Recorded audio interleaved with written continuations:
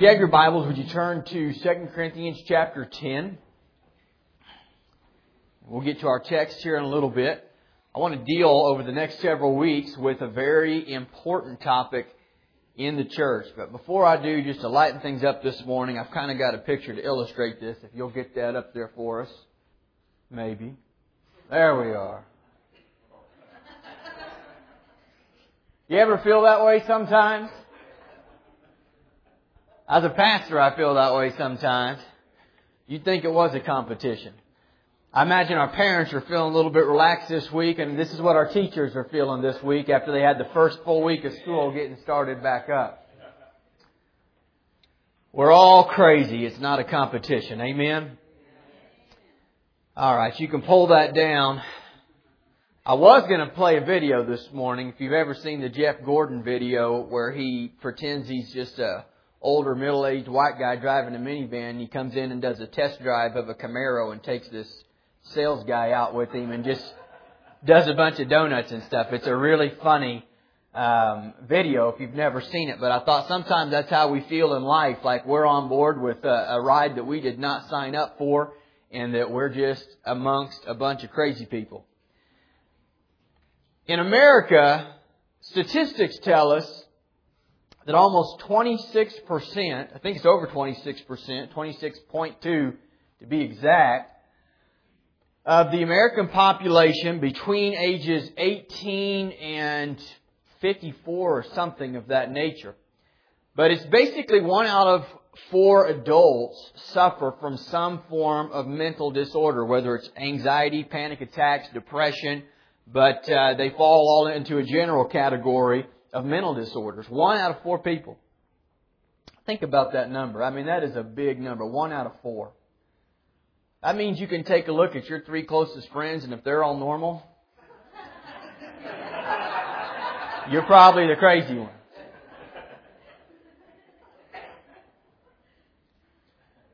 You know, as Christians, we sing the right songs. We even try to remember the right scriptures. And as Chris said this morning, many of us can sing, "It is well with my soul," and yet be saved and live most of our life and most of our days throughout the week in absolute turmoil, anguish, fear, worry, doubt, anxiety. It is a very real problem that we face not only in our culture, but brothers and sisters, it's been a problem that many cultures have faced before us. I do think the high pace of life and the constant bombarding of visual and audio that we see in this culture, through television, through billboards, through radio, I do think that it increases the potential to be discouraged. I mean, it's hard to stay encouraged. It's hard to stay positive if all that you do is listen to the news and if all that you do is hear of the negativity. I was thinking last night as I was walking and praying for this sermon that there is a lot of bad going on in the world, but I heard Billy Graham say something about 6 months ago. He was interviewed, and he was interviewed by one of the larger name news organizations that is constantly covering all that goes on in the world. And they asked him about, how he felt the world had gotten worse over his life and how much worse it was today compared to when he was a boy. His response, I thought, was right on and staggering at the same time. He said, "I don't think the world's any worse today than it was when I was a boy." He said, "We just have constant media attention to it now. But there's always been wars. There have always been atrocities. There have always been horrid things that happen to children. There has always been persecution of the Christian church. The world is a wicked and evil place. It's just we're constantly told about it now. It's in a constant 24-hour news cycle that becomes overwhelming." And I was walking last night thinking about that. And I thought about how it would be difficult to stay in a right state of mind, to stay encouraged, to let joy rule our lives. And as I was walking, the Lord reminded me of what's going on today at 1 o'clock. I don't know if it's going to get any news attention or not, but I realized, there is a lot of good things going on in the world too. We got a community together, coming together today to support somebody in the community. A lot of people are going to show up to support a family they've never met, don't even know who they are. That's a good thing. That's a positive thing. There are a lot of good things that are going on in our world. There's a lot of good things happening. There's good things happening here in our church, good things happening in our lives. And what I want to talk to you about over the next 3 to 4 weeks is as the Lord leads, I want to talk about thought control. I want to talk about renewing our minds. I'm eventually going to close this sermon series with Romans chapter 12. We're not even going to go there today. But it tells us that we are transformed by the renewing of our mind. Transformed by the renewing of our mind. The goal of God is to transform us. And if you're truly saved here today, here's what you know. You know that there's an initial transformation where you begin to fall in love with God and you want to serve God and you want to follow God. There's a real initial transformation and you see through a different lens. You understand sin is sin and you begin to have some level of hatred for all that is evil and all that is wicked, and you have a desire to serve God. And so your overall direction in life is transformed. Your overall opinion on how life is supposed to be and where you're headed, it's transformed in a moment when you're truly saved and born again. And if that has happened to you, you can say, yes, that's true. But if you've been saved at least 6 months or more, you will also be able to testify that after that initial transformation, there is still some work that has to take place in your mind and your heart. And when we're faced with the battles of life, and when we're faced with the wars that are going on all around us, internally at times, externally at times, when we are faced with the difficulty of life, years of believing a certain way, years of reacting a certain way, years of seeing through a certain lens begin to taint the way that we feel and think as Christians. And we can sing about the right songs. We can say we know that God is good. We can say that we know that God is in control. And we can say the right things and say that we believe the right things, while at the same time living lives that are deeply discouraged, depressed. Our joy seems to be zapped out of us. Our drive to do the things that we should do seems to be minimal. And we are in constant conflict within our own hearts. This is real Christian living. The statistics of those dealing with mental disorders, depression, anxiety, worries, and fear is not much better in the church as opposed to those who are non-believers. And here's what that tells me as a pastor.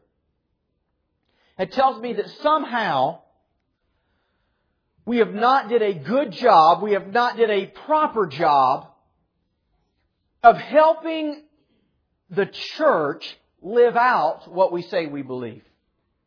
It's one thing for me, and I'm telling you, as I've been trying to put together this series in my heart and my mind, it's a difficult one. Because so many people battle fear, worry, depression, anxiety, mental disorders in some capacity. If everybody in here just felt comfortable, be honest, and say, yeah, in some capacity I deal with that, I'll bet it'd be at least half of us. That's what I bet. Maybe more. And it's real easy to say, think right. That's easy to say, isn't it? And it's real easy for you to say, I know, I need to think right. It's real easy to say, don't put garbage in your mind. And it's real easy for you to say, you're right. I need to change what I watch and change what I hear and change who I'm around. It's real easy for me to say, think on the things that are pure and think on the Bible and memorize Scripture. And it's real easy for you to say, I'm going to think about the Bible and I'm going to memorize Scripture and I'm going to think on what's pure. And then we leave this meeting and you go to work tomorrow and people are vile and they're cussing, and they're hateful, and they're angry, and then you find out you got bills that still need to be paid, and you find out there's not enough money at the end of the month, and you and your wife can't agree on how you handle a certain situation, and then somehow everything I just said goes out the window. That's real life, isn't it? And so what I don't want to do I don't want to just go through a one sermon nugget that ends up with that end result. Somehow, some way, I'm praying that God over the next few weeks will help supernaturally change us a little bit and will teach us how to control our thought life. Not just, I don't want to just tell you to do it. I want to help show you how to do it. And so I'm going to ask you to stay tuned with me over the next several weeks. Today I just want to lay the groundwork for the sermon series.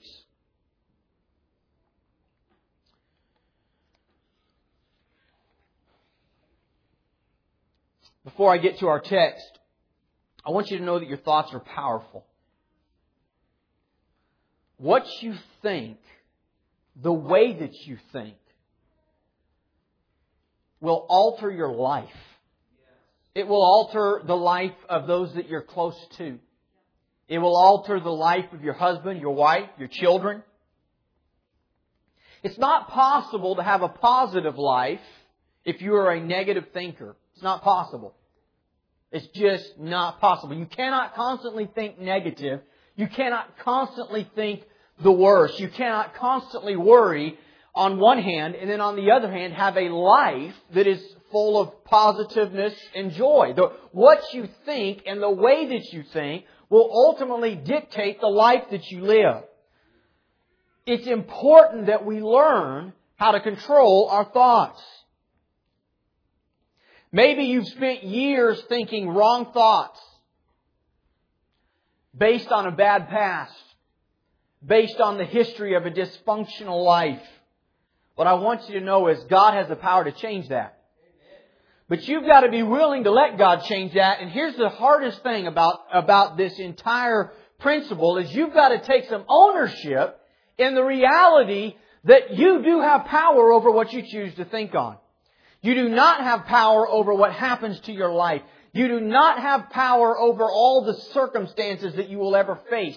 You do not have power over other people, but you do have power to choose how you will respond to it, how you will think about it, how you will live consciously, and the thoughts that you will let go on in your mind. You have power over that. If you struggle with negative thinking this morning, it's important for you to come to grips with the fact that your life won't change until your thinking changes. Your life won't change until your thinking changes. You can't just come to the altar, ask God to change everything and help you to think positive, and then walk right out of here and continue to fill your mind with garbage, continue to talk with people that you gossip with frequently, continue to be negative with the things that come out of your mouth. You have to make a conscious decision. You've got to make a choice. I am going to work on changing the way I think, and I'm going to take ownership and control over what's going on up here in my brain. Your life won't change until your thinking changes. Most of us as believers probably have some Scripture-based thoughts throughout the day. We've learned to have some Scripture-based thoughts throughout the day. If you're truly saved here and you look at your life, you would probably say that as a true statement. Throughout the day, I have some Scripture-based thoughts. Now I want to ask you the question, putting those aside, how many negative thoughts do you have? How many non-Scripture-based thoughts do you have? And what we see is our brain and our minds are constantly bombarded with thoughts from everywhere.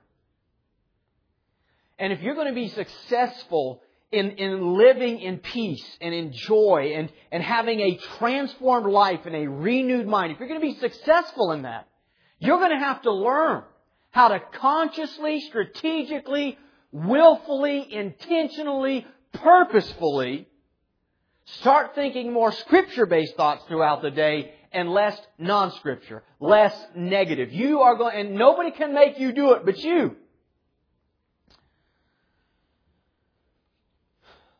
This is part of one of the sermons to come, but I do want to at least put this thought in as a seed. The only way that you will ever reverse years of wrong thinking is through repeated. That's over and over and over and over and over again. The only way that you will begin to reverse years of wrong thinking is by repeatedly learning to think on what is true and what is biblical. One time doesn't get it done. It just doesn't happen. That's why you can hear. That's why I said earlier, we can sing the song, I can tell you, think right. Think on what's pure. Think on what's true. And you can say, that's what I'm going to do. But when you go back into life and you find out life is hard, you find out it is a war, you find out you are constantly challenged on whether or not you will stand for what you believe, one time doesn't get it done. It takes repeated action on your part. Repeated daily and often many times a day. Abraham Lincoln said, I am not a man. I am a civil war. He was referring to the battle that was raging in his mind. And to some degree, we all face that same battle. This morning, I want to lay the groundwork for the sermon series to come with our text, 2 Corinthians chapter 10, verses 3 through 5. Let's read it together. For though we walk in the flesh, we do not war according to the flesh. For the weapons of our warfare are not carnal, but mighty in God for pulling down strongholds, casting down arguments, and everything that exalts itself against the knowledge of God, bringing every thought into captivity, into the obedience of Christ. Let us pray. Father, we love You this morning. We are reminded as our brothers and sisters are being persecuted around the globe of how grateful we are for the freedom to come and worship You here this morning. Father, we pray that You would have Your way in our hearts and in our minds. God, I ask that You would anoint me this morning to preach Your word in the power and demonstration of the Holy Ghost. God, I pray that change would begin to break in the hearts, in the minds of many of these people here. Lord, I pray that by the time this sermon series is over, that there be people who have struggled for years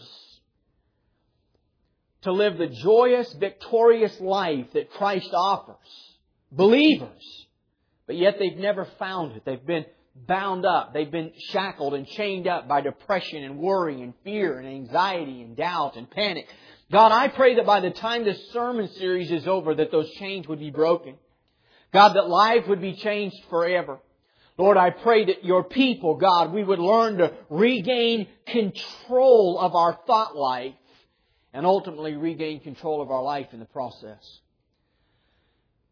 Father, You know what needs to be said and how it needs to be said, and I just yield myself to You. I ask, God, that You'd give me the unction and the anointing of heaven to preach this morning. And I ask, God, now that You would anoint our ears and our hearts and our minds, God, that we can hear and understand Your word this morning with clarity. Lord, we pray that if anybody be lost here today, that they be saved. Have Your way. In Jesus' name we ask it. Amen.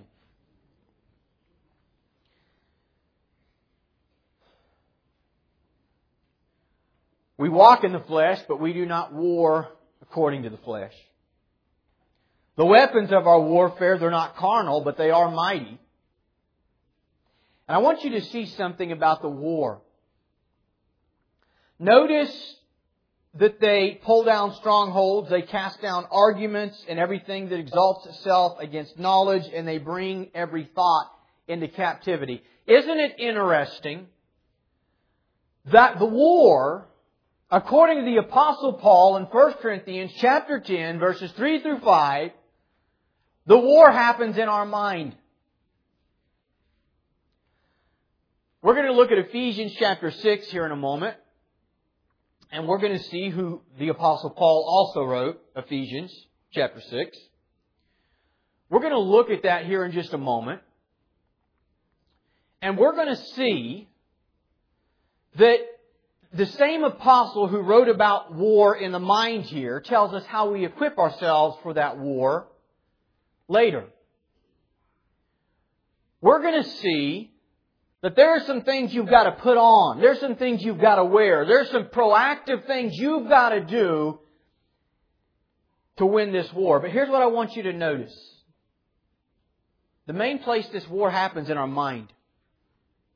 98% of your battles will either be won or lost in your mind first.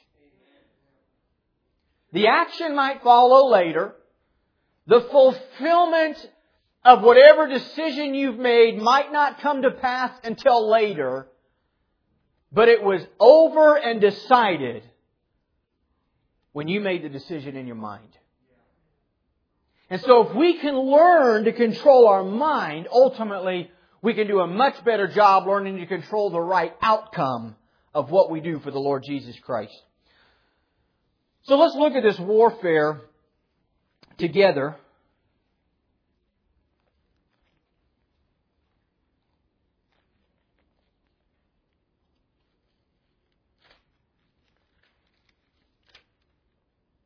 Ephesians chapter 6. I won't spend a long time here. Our text really today is 2 Corinthians chapter 10. But I want us to see a few things about Ephesians chapter 6. I would even call it groundwork before we get to our passage. Verse 10, finally, my brethren, be strong in the Lord and in the power of His might. First of all, it's only the might of God that you will ever be able to win in. You can't do it in your own strength. He basically said the same thing to the Corinthians when he said that the weapons of our warfare are not carnal. In other words, it's not our own power, it's not our own strength, it's not our own wisdom, it's not our great planning. You must learn to walk in the power of the Spirit in your life. Put on the whole armor of God. Understand you've got to put it on. It doesn't just happen automatically. You are told and you are commanded to put it on, that you may be able to stand against the wiles or the schemes of the devil. We do not wrestle against flesh and blood. He says the same basic thing here. But against principalities, against powers, against the rulers of darkness of this age, against spiritual hosts of wickedness in heavenly places. Let me say that there is no doubt that verse 12 has real application to dealing with real demons. No doubt about it whatsoever. And no doubt that in order for us to deal specifically with demons and the demon-possessed, this passage has great application. But what I want to submit to you is that 95% of the general Christian population is not necessarily going to come face to face with those that are demon-possessed, trying to cast out demons and trying to set people free that are demon-possessed. And this passage has a great application, though, to each of you concerning the battle of your mind. And while you may not be demon-possessed, and while there might not be demons coming down on you and trying to hurt you, this world system as a whole is ruled by demons. The thought process, the idea of self-indulgence, the idea that you be your own God, make your own calls, be your own man, do your own thing. The general message that you find in just about everything is contrary to the message of God. And so if you're going to win that battle for your mind, you've got to put on the whole armor of God. Now look what it says. Again, put on the whole armor of God in verse 13. Verse 14, stand therefore having girded your waist with truth.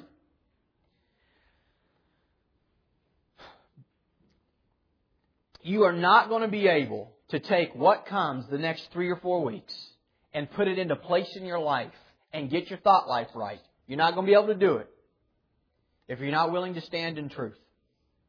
You've got to put on the belt of truth. Now there are 2 things that means. Number 1, you've got to know what the truth of the Word of God is, and you've got to be willing to put it on, and you've got to be willing to submit yourself to it. But number 2, here's what it means. It means that you can't be a hypocrite. None of us are perfect. None of us are flawless. And none of us are without sin.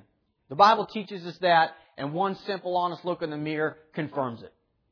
But there's a difference between having a sin nature and being a flawed man. There's a great difference between acknowledging that and being a full-blown hypocrite.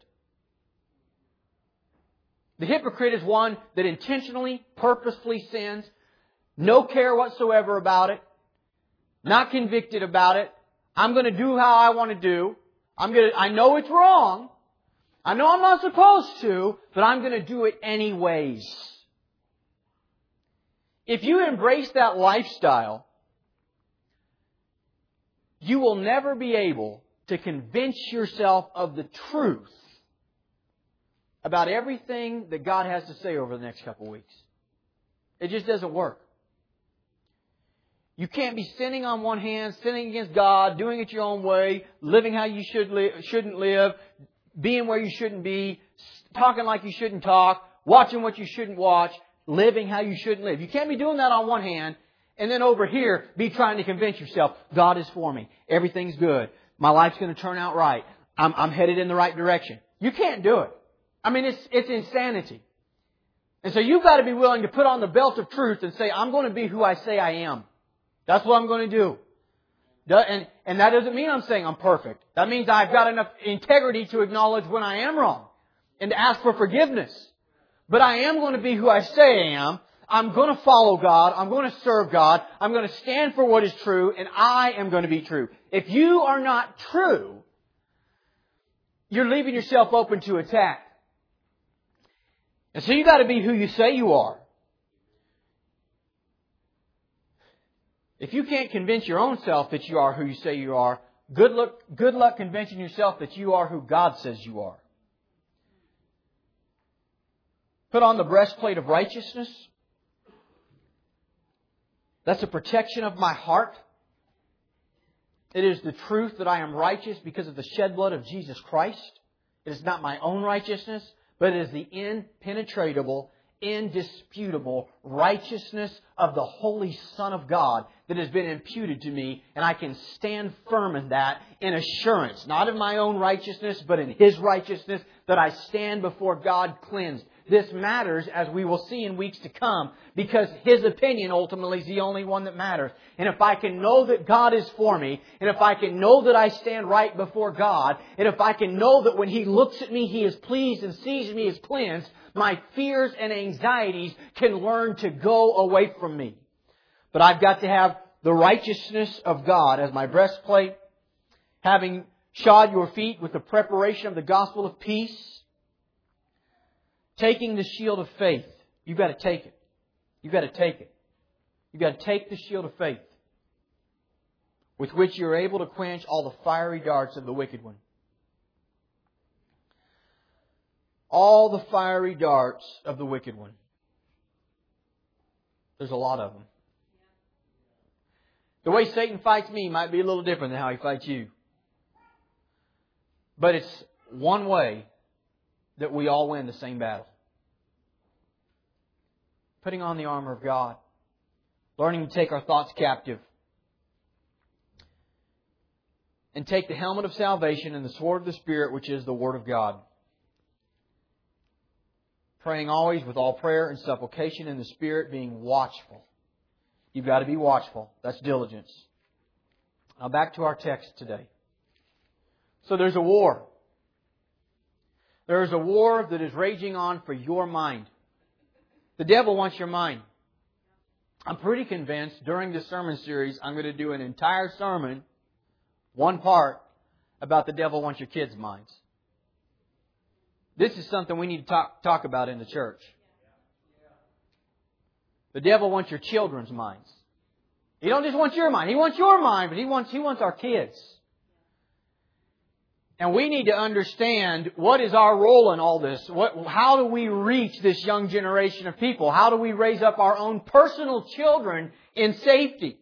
How do we cautiously make sure that their minds, which the devil is after, are not being won by the enemy? There is a war for the minds of our children.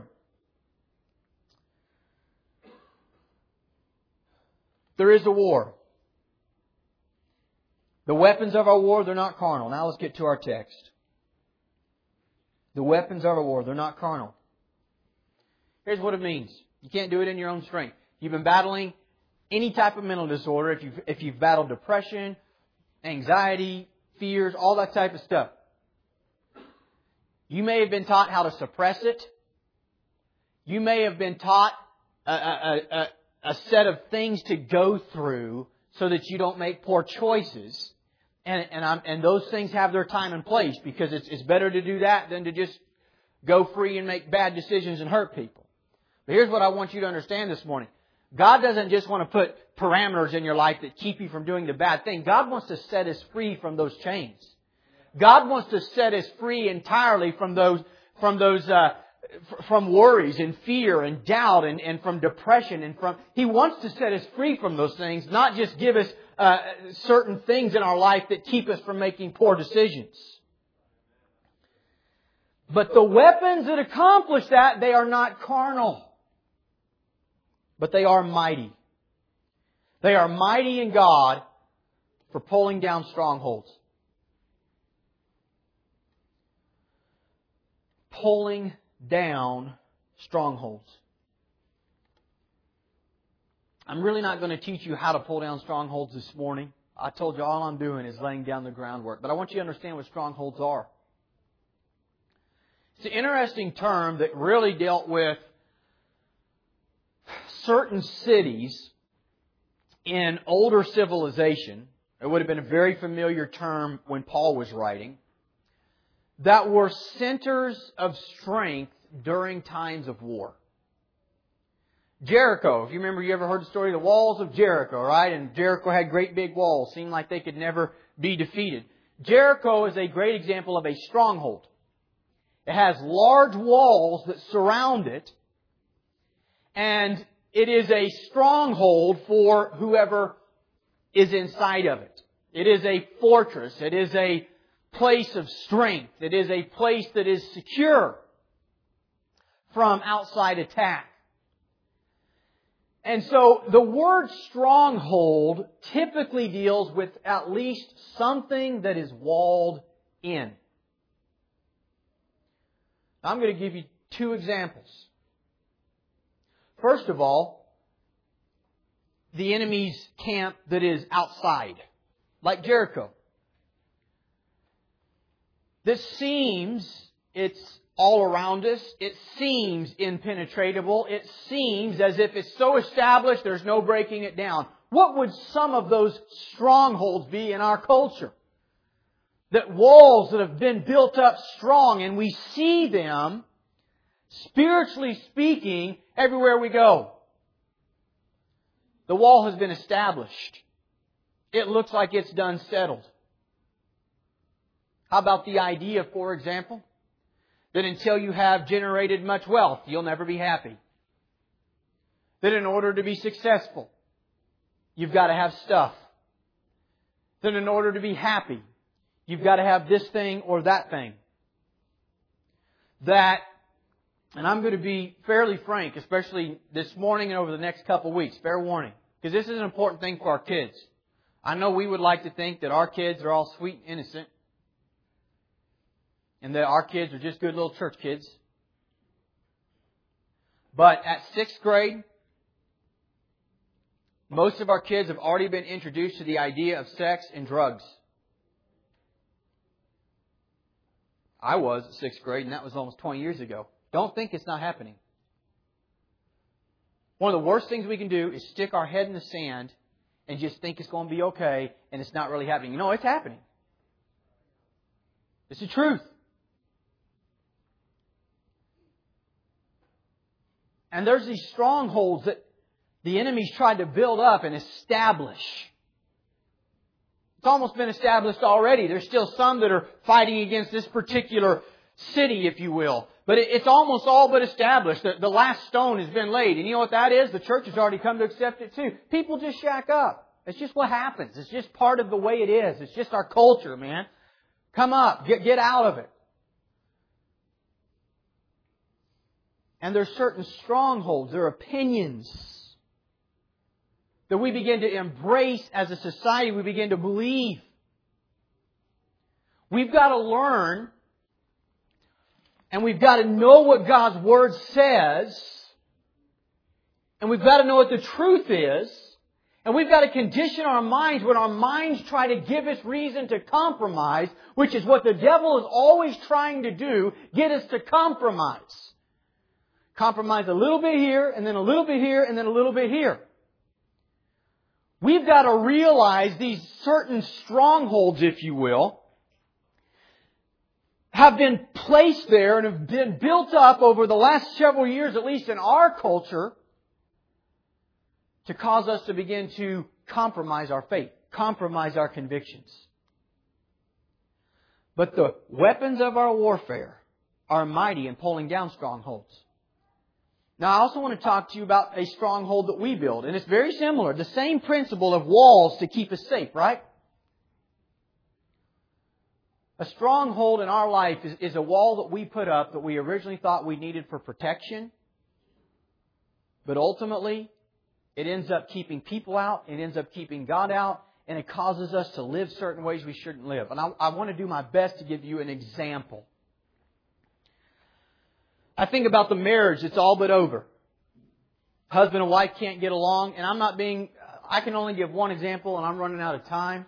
And so wives, don't be mad at me. I'm just trying to help. I really am. Unfortunately, you get the example this morning. I'll try to use a husband next week. The marriage is all but over. They can't get along. And at the root of it all is a wife who is just stinking bossy. She doesn't know when to keep her mouth quiet.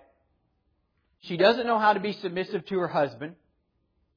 She's constantly nagging. And she truly, honestly, really wants to be a more loving, more forgiving, more submissive wife. She comes and hears the preacher preach, and the preacher preaches, and she says to herself, that's what I want, that's what I need, I know it, that's me. She even tells her friends, pray for me, please. But when her husband acts a certain way, when he makes bonehead decisions, when he does things she doesn't like, this thing just comes out of her. She tells him how she feels, and she refuses to let it go, and she digs her heels in. And this is a stronghold in her life where she knows what she should be doing, but for some reason there's some walls that have been built in that cause her to react to certain things the same way, no matter how many times she says, I'm not going to do it. Well, where did those walls come from? Growing up, maybe she had a father that was kind of a jerk. He was a military man. He constantly made her mom look small. She always felt like she wanted to protect her mom, hated the way that her mom looked, her dad was to her mom. Hated the way her dad made her feel. She was pretty much neglected. And she had an older brother. And her older brother was well liked. He seemed to be much more loved by her dad because he was a boy. And by the time she was 13, 14, 15 years old, she began to see and began to believe men are jerks. All of them. And they think they're superior to women. All of them. And she decided, I'm not ever going to let that happen to me. And she starts building up her walls. I'm not going to be hurt by a man. I'm not going to be controlled by a man. I'm not going to be done wrong by a man. I'm not going to be pushed around by a man. And so here's my walls that I build up. And originally she's protecting herself. But now she's built a stronghold in her own life based upon lies, that all men are that way. They're not. But she's built a stronghold in her life. And now every time that she's around her husband or any other man or any boss that in any way resembles the power problem she saw growing up, these walls come up and she has a stronghold in her life. I'm going to tell you something this morning. You can see the principle applies to men too. I'm already out of time. All your life, if you've had a stronghold like that, you know it's easy to say, well, I'm just going to quit. But in the moment, you don't. Because it's real. Because it's a wall that's there. Here's what I want you to know. I already told you and I'll tell you again. I'm out of time. I can't tell you how to fix it this morning. But what I can tell you is on the authority of the Word of God, the mighty power of God does have the ability to pull down those strongholds in your life and free you up where they are no longer controlling your relationships, and the way that you are around people. They pull down strongholds. They cast down arguments. They cast down arguments. The weapons of our warfare, they cast down arguments. Here's what you've got to know. There are arguments. They're arguments. They're skilled arguments. They are. Here's why you should act this way. Here's why you should do that. Well, nobody else is perfect. Hey, we all have wars in our own mind, right? Where we start trying to really justify compromise. Don't we? If you think long enough and hard enough about what you want to do, and you spin it just right, you can explain why it's the right decision to make. And if anybody else understood all the facts you did, they'd make the same decision too and quit being so judgmental. And so I'm just going to go this route. Hey, come on, we all do it. We all do it. We will allow our carnal nature, what we desire, sometimes what is easiest because we don't want to face conflict. We will allow arguments to cause us to compromise. I'm here to tell you, through the power of God, we can cast down those arguments. And then we bring them into captivity. Every high thing that exalts itself against the knowledge of God, bringing every thought, into captivity to the obedience of Christ. Here's a mental picture I want you to get this morning as I close. I am going to go ahead and ask our worship team to come this morning. Bringing every thought into captivity. Here's the mental picture I want you to get this morning. However you see it, however you visualize it, I want you to visualize an enemy that has been taken captive. Where is that enemy? What would you do with that enemy? In my mind, I visualize somebody behind bars. That's what I visualize. But if you're ever going to get an enemy that's out to kill you, by the way, that's why they're your enemy, that's out to destroy you, if you're ever going to get an enemy under control, locked up and in control, it's going to have to happen by force. It doesn't happen just by wishing that they'd come into your little cage and put down their weapons and sit on the bench and let you lock up the key. No, there's a fight. There's a fight. If you're going to bring an enemy captive, there's a fight. And Paul uses that term about our thoughts. You've got to learn to take them captive. Lock that thing up and put it where it goes. And thank God, Paul said, take the thought captive. Thank God he didn't say, don't think the thought. He didn't say, don't think the thought. He said, take it captive. When I'm done with this thing and we look at Romans chapter 12 and we talk about renewing the mind, you'll find that it is possible to get to the place where the thoughts that we have to take captive are not near as much and not near as violent as they were when we very first started this race. But you've got to get it settled to start with. I've got to be violent with my thoughts. I've got to take these things captive. I don't know why thoughts come. I mean, I can be sitting drinking a milkshake and all is good and think some horrible thought from 20 years ago. And I'm like, where did that come from? There wasn't even no trigger. There wasn't nothing I saw. It's just like, boo, it's there. And if you're not careful, you'll be condemned about that and think, whoa, there's something wrong with me. I'm a bad person. But why would I think such a thing? Because there's a war for your mind. And there is a real enemy that's constantly bombarding us. What you've got to do is not get so condemned that the thought came in there, but get some settled in your soul. I'm taking this thought captive. That's what I'm going to do. I call it the 5-second rule. Maybe you've heard it before. Try to get that thing whipped in 5 seconds. Try to get it whipped in 5 seconds. Get that thing. It's there. You're thinking about it. Realize you're thinking about it. And lock that thing up and say, no, ain't going there. You let it roll around much longer than 5 seconds. You get to 10 seconds, 15 seconds. Now you're thinking on the thing. And you'll find it's trying to trap you instead of you trying to trap it.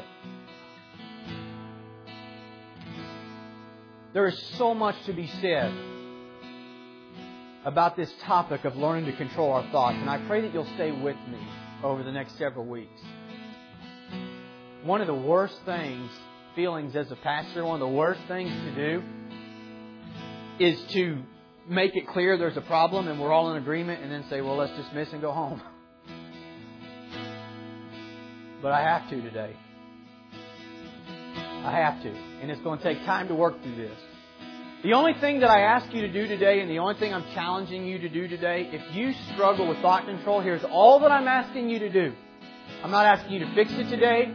I'm not asking you to confirm that you understand what you need to do today. The only thing I'm asking you to do is be willing to commit today to turning your heart to God in a very sincere way for the next month and say, God, help me hear You.